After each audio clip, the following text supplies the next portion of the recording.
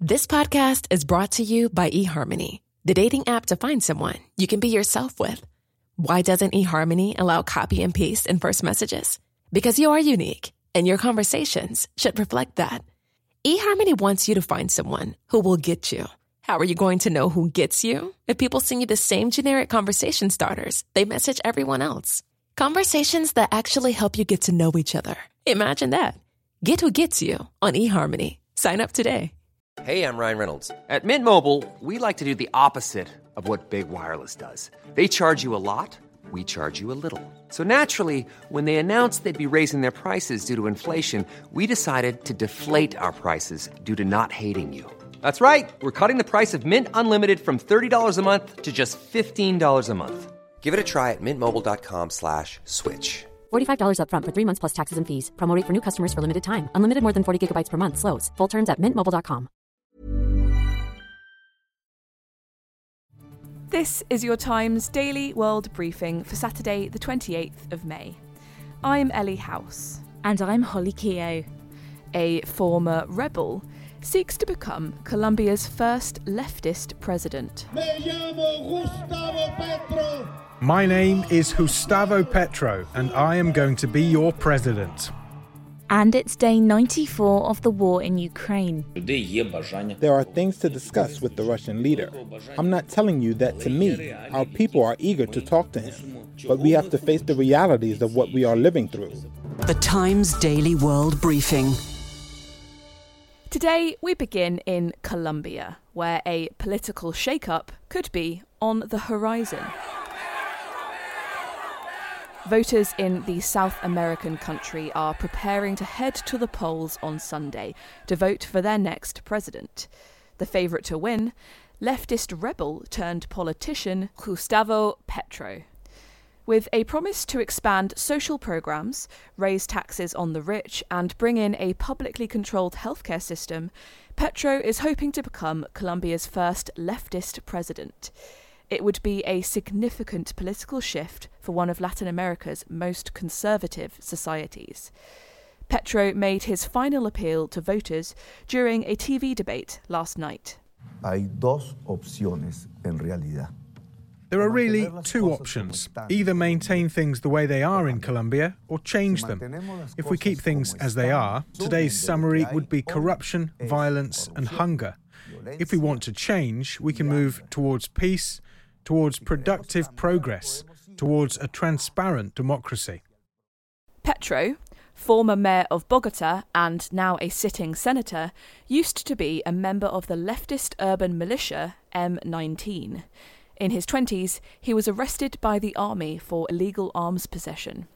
Jorge Restrepo is a political analyst. Gustavo Petro is un político de izquierda. Gustavo Petro is a nationalist and leftist politician, just like the nationalist left party guerrilla group he used to be a part of, a person who made peace and who has been politically active in peace for more than 24 or 25 years. He is a person who has been able to interpret the feeling of change and mainly a great discontent in Colombian society after the deep recession during the year in the fight against coronavirus pandemic. The 62-year-old's support comes in large part from Colombia's youth, demanding radical change in a country split by racial and social inequality. There are nearly 9 million voters aged 28 or younger, making up nearly a quarter of the electorate. The leading candidate's message for voters before Sunday's first round of voting: Me llamo Gustavo Petro. My name is Gustavo Petro, and I'm going to be your president. We move to Ukraine on day 94 of the Russian invasion. Ukrainian troops may have to withdraw from the eastern city of Severodonetsk, the largest Donbas city still held by Ukraine. The governor of the region said on Telegram that his troops may need to retreat in order not to be surrounded. It comes as Russian forces are advancing in the east after a series of defeats and retreats in the north of Ukraine. A Severodonetsk withdrawal could bring Russian President Vladimir Putin closer to his stated aim of capturing eastern Ukraine's Luhansk and Donetsk regions in full. Meanwhile, Ukrainian President Volodymyr Zelensky has said that the country needs to face reality and talk with Putin if it wants to end the war. There are things to discuss with the Russian leader. I'm not telling you that to me. Our people are eager to talk to him. I want to underline that there is not much eagerness, but we have to face the realities of what we are living through and what we will live through. What do we want from this meeting, you have asked? We all want to get back what's ours. We want our lives back, return of normal life. We want to reclaim the life of a sovereign country. We want the return of our territory.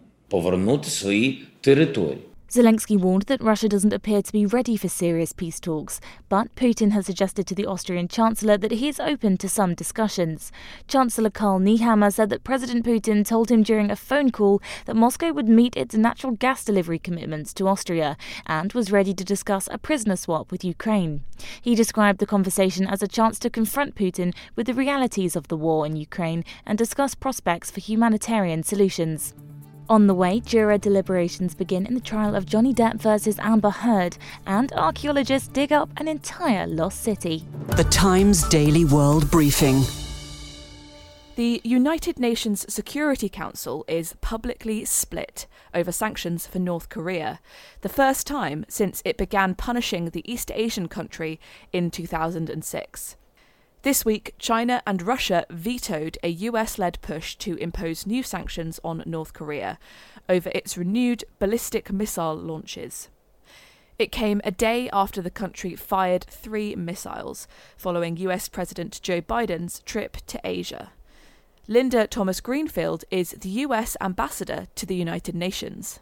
It goes without saying that this is a disappointing day for this council.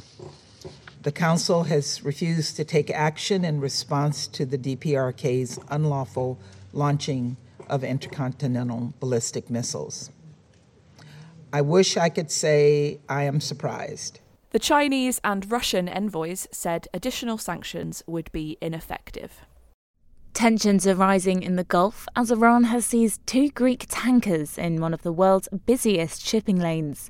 Athens said Iranian naval helicopters landed on the 2 tankers, taking the crew hostage. Among them were 2 Greek citizens. This comes after Tehran warned it would take punitive action against Athens after it impounded an Iranian-flagged vessel near the coast of Evia due to EU sanctions. The United States later confiscated the Iranian oil held on board. Iran's Revolutionary Guard said that the Greek tankers were seized due to violations. Greece called the seizure of its cargo a clear example of piracy.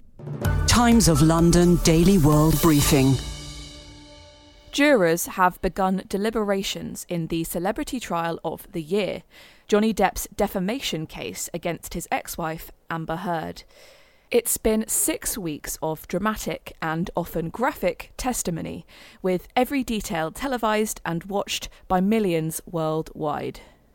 The Pirates of the Caribbean actor is suing Heard for $50 million, saying she defamed him when she claimed she was the victim of domestic abuse.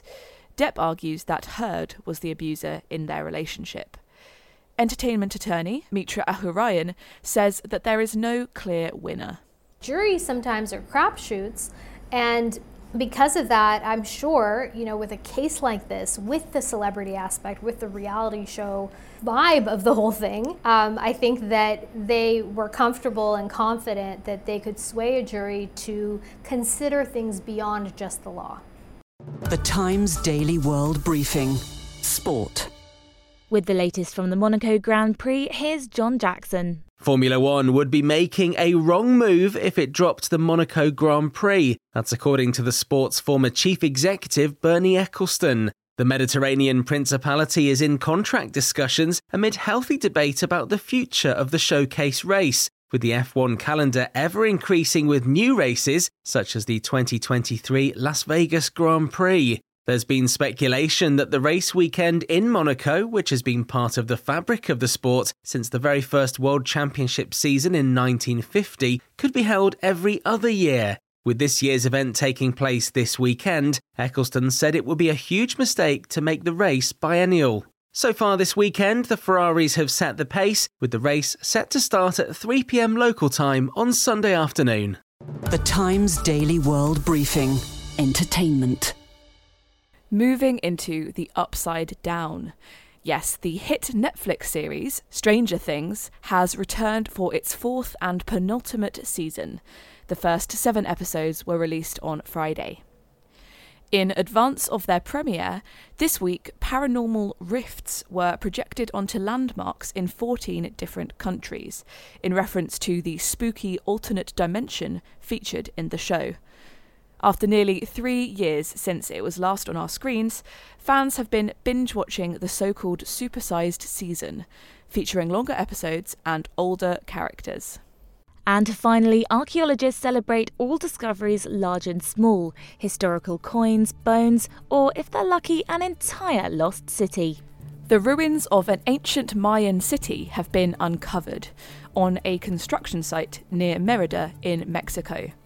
The site, called Ziol, has features of the Mayan Puuc style of architecture, archaeologists said. They think that more than 4,000 people lived there. Leading archaeologist Carlos Peraza estimates it was occupied between 600 and 900 AD, nearly 1,500 years ago. And that's your Times Daily World Briefing for Saturday, the 28th of May.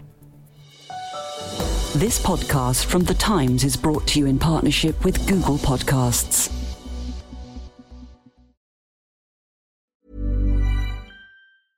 Step onto the legendary clay courts of Roland Garros, where the world's best players battle it out at the French Open for a chance to win a Grand Slam title. Tennis Channel Plus is your place to watch. Stream every court from your phone or smart TV live in HD. See the action unfold as legends fight for glory and new rivalries emerge. Daily live coverage begins Monday, May 20th, with match replays on demand so you never miss a moment. From the first serve to the final point, Roland Garros promises unforgettable moments and new chapters in tennis history. Stream now with Tennis Channel Plus to be there when it happens. Your History is a new podcast brought to you from The Times, and it brings together the real-life stories from our obituaries desk, which have been published for over a century. In this brand new show, we build on this legacy and explore the endlessly fascinating lives who have enriched and informed our own. Join me and our sponsor, Ancestry, as we journey through your history.